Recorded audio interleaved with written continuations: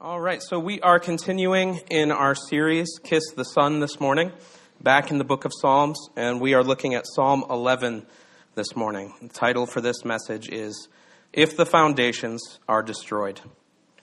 So we've looked at 10 Psalms so far, and it seems to me that the most common theme that we've looked at is refuge.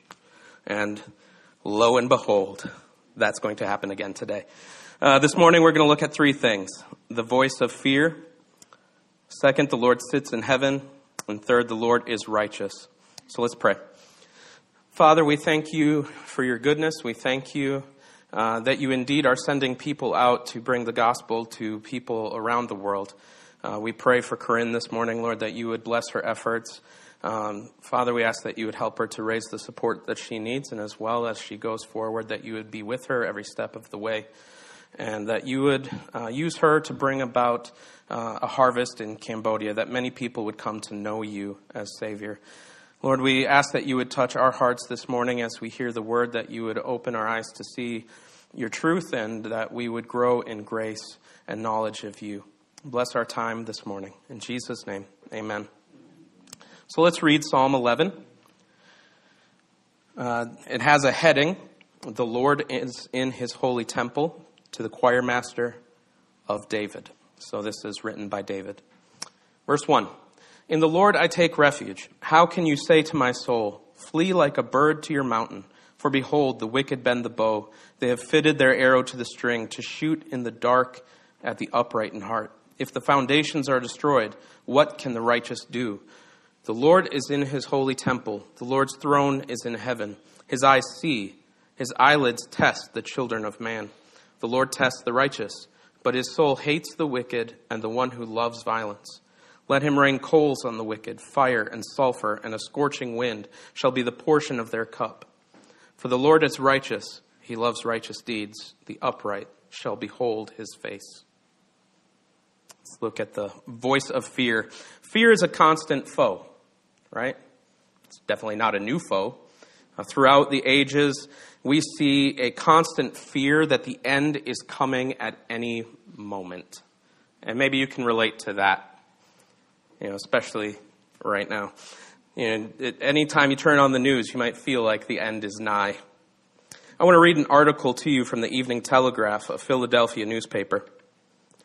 Fearful thunderstorms, earthquakes, volcanic eruptions both by land and sea, tornadoes, and inundations have followed each other with scarcely any intermission. And at this moment there is widespread mourning in every one of the four quarters of the world we inhabit for immense losses of life and property occasioned by these convulsions of nature. The article continues, elaborating on the typhoons hitting places like Puerto Rico, great storms hitting China, Japan, and elsewhere, fires in the West, and even solar obscurations. And that's a new word for me, so I'm going to use that in every sermon from now on. Obscurations. The writer continues by stating that all of these terrifying events have convinced the learned that the cosmic shell upon the outer surface of which we live, the vast system that embraces it, and even the ethereal spaces beyond, extending for myriads of millions of leagues into the Milky Way, are now undergoing some peculiar vicissitudes. Active readers are aware that upon the year 1867 has been concentrated a full stream of prophecy from seers of every creed and nationality, and that dozens of them insist upon the certainty of a general cataclysm in the heavens and on the earth to come before New Year's. This article with the headline, The Year of Terrors, was dated Friday, December 6th, 1867, and it went on to explore the certainty of the end of the world by the end of the year. Now, of course, I read this somewhat in jest. I could have pulled clips from a myriad of articles warning that the end of the world was nigh. I could pull articles from this week likely predicting the end. In every age and every generation, there have been people warning that the world is going to end quickly, that it's upon us. And certainly as believers, we live with an eye towards what is to come. We should be looking forward to the end. But what we see in Psalm 11 and what we see in warnings such as this article is not people living in hope of the future kingdom of God. It's people living and embracing fear of the unknown. People given over to their fear. The article I read from spoke of natural terrors, the physical foundations of the world being shaken. And if you look at news articles today, if you look at social media, if you just are, crazy that way, you'll see headlines of our foundations being shaken. Although they tend to be more specifically about politics and moral systems. And yes, even the natural. We hear constantly that the world, we've got like 10 years left before everything's gone. I don't know what the climate change headline is right now. But the point is, in all of this, as far back in history as David's time and even beyond, we have been faced with tremendous upheaval as the things that we fear loom large over us, and we give in to that fear, thinking that the end of the world is right around the corner.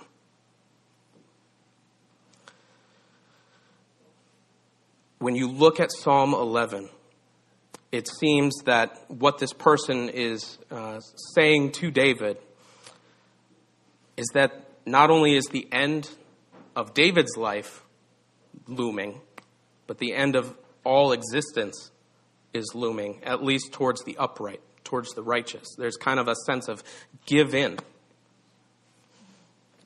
Let's reread these first 3 verses here. "In the Lord I take refuge.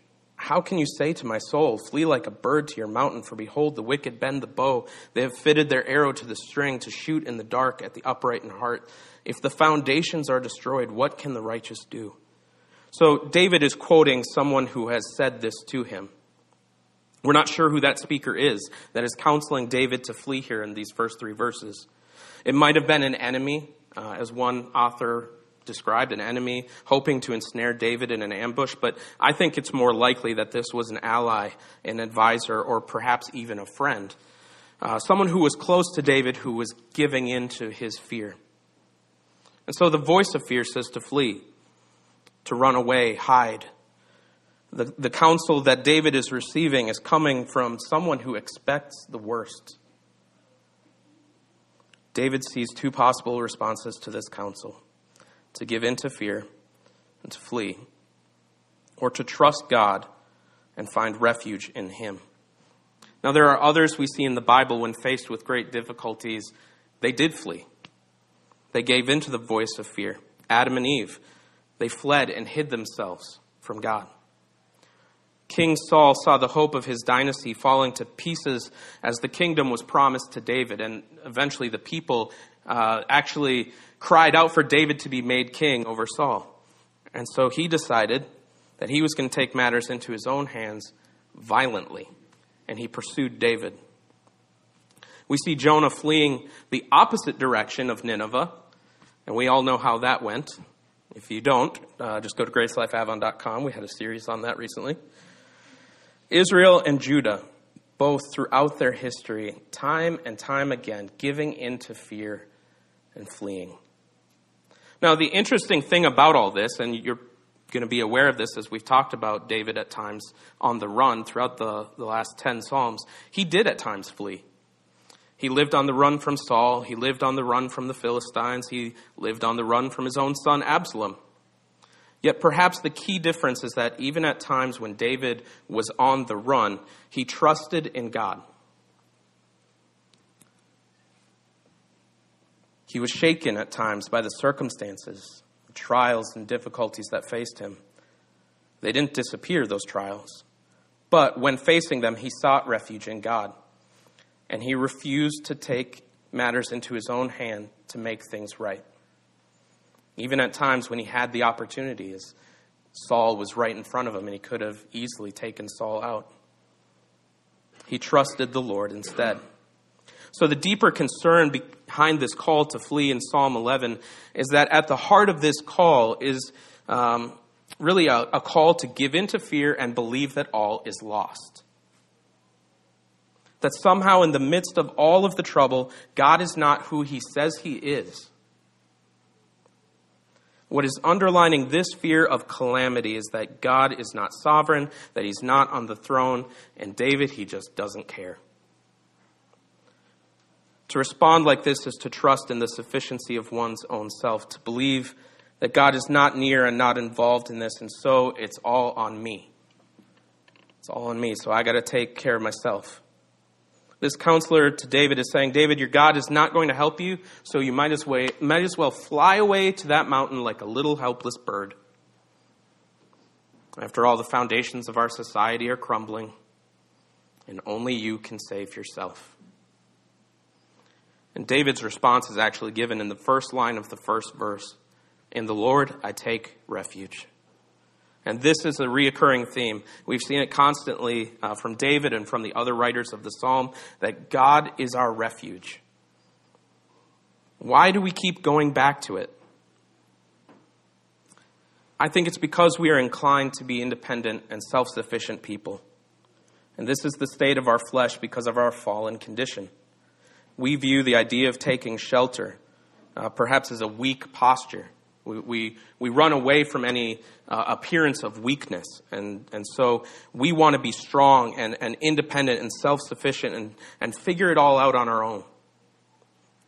So we need a constant reminder to turn from our self-sufficiency, to take refuge in God, to rely on Him. The idea presented in this psalm is that whether it is due to evil from outside forces or perhaps even from our own doing, we will find ourselves in a position where it appears like the foundations of our lives are crumbling. We'll be tempted to give up and flee. Perhaps literally to run away and live in self-exile, to live in isolation. Sometimes that's appealing. But notice that the reminder here that David gives is not be strong and fight. The reminder is to seek refuge in God. God is on the throne. He is sovereign. And the idea of fleeing into the mountains and depending on yourself, depending on your own strength, is to be rejected. And David hears this counsel, and he's incredulous. The second part of his response is essentially, how can you say that? How can you say that about my God? David knows God is sovereign. He knows it deeply and personally. And so how can you say otherwise? For the believer today, the call is the same. Find your refuge in God. Yes, as much as we don't want to hear this, you are weak and desperate need of His protection. Both in the sense of knowing our physical state, that you and I are weak. We need to depend on Him for provision, that all good things come from Him. And also that we are totally, utterly helpless to save our own souls. We need a refuge. We need a Savior. There are so many troubles today that could be behind the voice telling you to give up and flee to the mountains. Again, I could probably fill 15 pages of things to talk about this morning. And so I did that. No, just give a basic summary. We face the threat of pluralism. We see a plethora of competing cultural identities fighting it out in opposition to our faith. This presents itself in an ongoing assault on Christian values. The voice of fear may be saying in that to give up. Maybe you're tempted even just to say, what's the point? I'm just going to go along with the flow of things. I'm going to go along with the crowd. It's not worth the fight. Or maybe, on the opposite side of it, you're tempted by cultural isolationism, placing barriers of isolation around ourselves to preserve our way of life, to preserve ourselves from the onslaught of cultural pressure that is constantly knocking at the door. I believe that finding refuge in God does not mean isolation or escape. Refuge doesn't promise a life free from difficulties like persecution or suffering. In fact, these things will happen.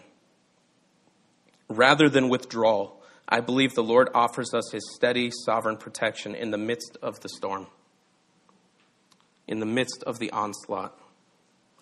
He will be with us no matter what we face, and we can live as light in a darkened world because Christ will strengthen us to stand right where God has placed us. So what was driving David's confidence, returning to our passage today? Well, he looked above the billows of tremendous cataclysm threatening his very existence to the one who sits on the heavenly throne. We see in verses 4 through 6 that the Lord sits in heaven. And let's listen to this calm confidence that David has in these verses. Starting in verse 4, the Lord is in his holy temple. The Lord's throne is in heaven. His eyes see. His eyelids test the children of man. The Lord tests the righteous, but his soul hates the wicked and the one who loves violence. Let him rain coals on the wicked, fire and sulfur, and a scorching wind shall be the portion of their cup. David is confident that no matter the enemy, no matter the trial, God will not be toppled from his heavenly throne. And this confidence in God's power gave him an assurance that unless God willed it, David would not be toppled or removed from his earthly throne, nor would he lose his life at the hands of his enemies until God ordained it. Though the enemies may be powerful, God is all-powerful. And what a wonderful truth to hold on to. He is over all and sees all. Nothing escapes his gaze. No matter what it is that you're going through, this should give you assurance that God sees it. Nothing is going by unnoticed by God. But he's not just all-powerful, and he's not just in heaven observing. He's also near. So whatever you're facing, he sees it, and he deeply cares about what you're going through. Not just in general, not just what humanity is going through, but what you are going through. We can be filled with hope. While God is in heaven and sitting on the throne, he is also near, and his desire is for his people. And not only is he on the throne, not only is he near and compassionate, but Jesus, after his death, burial, and resurrection, has ascended to the right hand of God the Father and now lives to make intercession for us. As Charles Spurgeon, the famous preacher, wrote about Psalm 11, verse 4, "The heavens are above our heads in all regions of the earth, and so is the Lord ever near to us in every state and condition. This is a very strong reason why we should not adopt the vile suggestions of distrust. There is one who pleads his precious blood in our behalf in the temple above, and there is one upon the throne who is never deaf to the intercession of his Son. Why then should we fear? What plots can men devise which Jesus will not discover? Satan has doubtless desired to have us, that he may sift us as wheat, but Jesus is in the temple praying for us, and how can our faith fail? What attempts can the wicked make which Jehovah shall not behold? And since he is in his holy temple, delighting in the sacrifice of his Son, will he not defeat every device and send us a sure deliverance?" I hope that encourages you this morning. Jesus died for you, and he lives again, and right now he is interceding on your behalf. The Father not only delights in just that broad brush of righteousness, but he delights in you because he delights in his Son. And you, as a believer, are in his Son. Therefore, we can be assured that anything that we go through has a good and godly purpose in it. And God is not absent from it. It doesn't mean that nothing painful or difficult will never occur. It will. And when it does, God is working it out for our good. Verse 5 of this, the Lord tests the righteous, but his soul hates the wicked and the one who loves violence. It can be difficult to get the whole picture of what David is saying. So let's try to unpack this. It could be better said at the beginning there, the Lord tests the righteous. It could be better said as the Lord tests both the righteous and the wicked. David, in writing this, immediately focuses on the Lord's rejection of the wicked, seen in verses 5 and 6, while the results of the testing of the righteous are not seen until verse 7. This testing is tied to the idea of the Lord seeing in verse 4. So what David is saying is that the Lord sees, he perceives, he knows, and understands fully all that he sees. And he examines or tests and knows precisely what the testing is revealing. And this idea of testing is the same as maybe you've heard described as proving. Zechariah 13, verse 9 talks about this. And I will put this third into the fire and refine them as one refines silver, and test them as gold is tested. Then they will call upon my name, and I will answer them. I will say they are my people, and they will say, the Lord is my God. So there's this idea of like gold and silver being put through the fire to reveal what is truly there, to prove it. And this graphic prayer of David, though a bit difficult for us to reconcile, is really David saying to God, look and see and understand both the righteous and the wicked. It's hard for us to reconcile this, though, because we know from 1 John 4:8 that God is love, but here God is said to hate the wicked. These words are God-breathed, and so we shouldn't dismiss them, though they do sound like a very human emotion. These are words that the Holy Spirit intended for us to have. So we don't want to just explain it away. God stands adamantly opposed to evil. He stands adamantly opposed to sin and wickedness and those who use violence to oppress God's people. The wrath of God will fall on such. So keep in mind, though, that God's wrath, or as David puts it, his hatred of the wicked, it's not pitted against his love for his children. We often view love and wrath, or love and justice, kind of like a teeter-totter. As one raises maybe his love, that his wrath lowers. And yes, I'm totally ripping that off from Gentle and Lowly. But perhaps the best way to view it is that they rise and fall together. When God pours out wrath, his love is not disappearing. It's actually because of his love that he pours out wrath. He's holy and just, and he demands that wrath falls on the wicked. But God's love protects his own from that wrath. So when wrath falls, we should look to see who's being protected in the midst of it.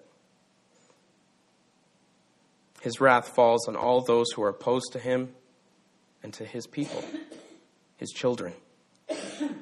In verse 6, we see some pretty intense images of what this judgment and wrath looks like. Let him rain coals on the wicked, fire and sulfur, and a scorching wind shall be the portion of their cup. This reminds the reader of the destruction of Sodom and Gomorrah. Well, a scorching wind maybe is not something we're familiar with. In Middle Eastern countries, they're very used to the idea of a scorching wind as it blows across the land, bringing about unbearable heat and destruction. And the cup is a symbol of wrath throughout the writings of the prophets. We even hear it in Jesus' prayer in the garden when he asked that the Father would remove this cup from him. He wouldn't have to drink fully of it, but nevertheless, your will be done. It's easy to look at the judgment on the wicked, such as Sodom and Gomorrah or Israel's enemies, and we see the intensity of the wrath. But again, I want to call your attention to the opposite side in those moments. Who is being protected? We tend to focus on just one side when looking at judgment. But there are two sides. When the wicked are being rejected and bearing the wrath of God, God's chosen are being protected. And this is most clearly seen in that while we were still sinners, Jesus died for us. He bore the full outpouring of God's wrath. He drank the entire cup of God's wrath to protect who? That's right. Josh went. To protect those who would be saved. If you're a believer, to protect you. And so this is the prayer of David for the wicked, that they would be tested and that the proof of their wickedness would be this judgment. And that the proof for the righteous would be that they would be safe in the refuge of the heavenly King. This wrath then is the portion for the one who rejects Christ. Those who don't, as Psalm 2 says, kiss the Son, stir his anger, and will perish in the way. Those who reject Christ will perish in the way. So when faced with tremendous fear because of the wicked and the temptation to flee, David looked to the one seated on the heavenly throne and prayed for God to move on his behalf, for God who sees to intervene. That when tested, the wicked would be seen for what they are, and that the righteous would be secure. David had great confidence that God would work, and that whether in David's lifetime or not, justice would ultimately prevail. So David prays, knowing that whatever the Lord does, even if he doesn't rescue him in that moment, because God is the only one who is truly righteous, what he does will be just. And that's what we see in verse 7, that the Lord is righteous. For the Lord is righteous, he loves righteous deeds, and the upright shall behold his face. So as I said, the Lord sees and tests both the righteous and the wicked. We've seen kind of the proof or the results for the wicked. But what is the result or proof for the righteous? Well, it says at the end of verse 7 that they shall see his face. But as I was thinking about this morning, I think maybe the better way to say it is, what is revealed when the fire or the testing comes for the believer? What emerges is Christ himself. What is seen is Christ. That's what will be revealed in the testing. But either way, testing is coming. David's hope in Psalm 11 is not really in being rescued from these circumstances. His hope is in seeing God. If God doesn't move and heap judgment and wrath at that precise moment on David's enemies, David still rests, knowing that he'll see God. How does this connect with us today then? In a world that wants nothing to do with God, where culture embraces wickedness more and more, and where it really does seem like our foundations as believers are being shaken, we look to Christ, who is our refuge. And Jesus is seen all over Psalm 11. David trusted in the promise. He was looking forward to a coming Redeemer. He was looking forward to Jesus in his first advent, his first coming. We as believers now, we both look backwards and forwards. We look backwards because Christ has indeed come, but he will come again, and so we also look forward. Jesus is our refuge. We look back at his atoning work on the cross, which is completed. It is finished, and we rest in him. We rest in that, eagerly awaiting the day of his return, when all his enemies will be made his footstool. All his enemies will be fully and finally subdued. All enemies brought under his feet. Our refuge, Jesus Christ, he's our defender, our victor, and one day we will see the completion of that victory. So we don't look forward to the end with fear. We don't give in to the fear that this article that we read at the very beginning has for us. We look forward with hope, eagerly anticipating and awaiting his return to make all things right. Hebrews 10:13, the author writes, waiting from that time until his enemies should be made a footstool for his feet. John Calvin writes, we shall at length enjoy the fruit of his victory. Yeah, when our foes, Satan, sin, death, and the whole world are vanquished. And when corruption of our flesh is cast off, we shall triumph forever together with our head. So Jesus is our refuge, but Jesus is also our foundation. Where in Psalm 11 we see the foundation shaken, Jesus is the rock, and the rock will not be shaken. Even if the figurative foundations of the world crumble and collapse, he will not. As well, Jesus is our righteousness. He alone is truly righteous. And we, who are not righteous, need a righteousness that is not our own. 1 Corinthians 10:30, Paul writes, and because of him, you are in Christ Jesus, who became to us wisdom from God, righteousness and sanctification and redemption. Now I'm going to read a good bit here from Martin Luther. I was remiss in not mentioning last week that last Sunday was Reformation Day, and so we had our Reformed card pulled from us, and so we must earn the Reformed card back. So I've quoted John Calvin, and now I'm quoting Martin Luther, so I think we're good. But Martin Luther called the righteousness that we need an alien righteousness. And what that means is that it's a righteousness that comes from another. He writes, "Through faith in Christ, therefore, Christ's righteousness becomes our righteousness, and all that he has becomes ours. Rather, he himself becomes ours. This is an infinite righteousness, and one that swallows up all sins in a moment. For it is impossible that sin should exist in Christ. On the contrary, he who trusts in Christ exists in Christ. He is one with Christ, having the same righteousness as he. It is therefore impossible that sin should remain in him. This righteousness is primary. It is the basis, the cause, the source of all our own actual righteousness. For this is the righteousness given in place of the original righteousness lost in Adam. It accomplishes the same as that original righteousness would have accomplished. Rather, it accomplishes more." I love how Martin Luther says all that he has becomes ours. Rather, he himself becomes ours. Kevin Maloney said it last week that Jesus is our reward. We will see him because he has given himself to us. Luther continues by quoting Isaiah. Isaiah 9:6 says, "For to us a child is born, to us a son is given. To us," it says, "because he is entirely ours with all his benefits if we believe in him." As we read in Romans 8:32, "He who did not spare his own son but gave him up for us, will he not also give us all things with him?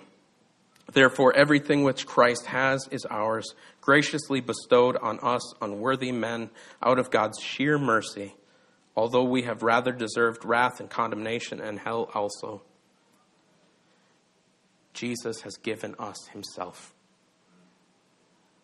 And so he truly is our refuge, our foundation, our righteousness, and our reward. He is all. In what areas of your life do you feel upheaval today? Where does it feel like the foundations of your life are crumbling? I encourage you today, find refuge in Christ. Despite all the billows of suffering and the crumbling of the foundations, if in this moment you need strength, and you do, if you need that strength to withstand, he is your strength. He has given you all things, all that you need. He has given you himself. He's your refuge, your foundation, your righteousness, and your reward. Believer, he is yours, and you are his. Let's pray. Father, we thank you that you are seated on your throne in heaven, and that you rule over all, that you are all-powerful, and you will not be defeated. We thank you that Jesus has conquered death and sin, and one day will make all his enemies his footstool. We pray that you would comfort us in the midst of difficulties. Help us to know and to trust in you. Let us not be given over to our fear, but rather let our hearts be filled with your love and your Holy Spirit. And we thank you for the hope of your Son, Jesus. And we ask that you would help us to spread the reason for that hope that we have to many, and that they would come to know your Son. And it's in his name that we pray this morning. Amen.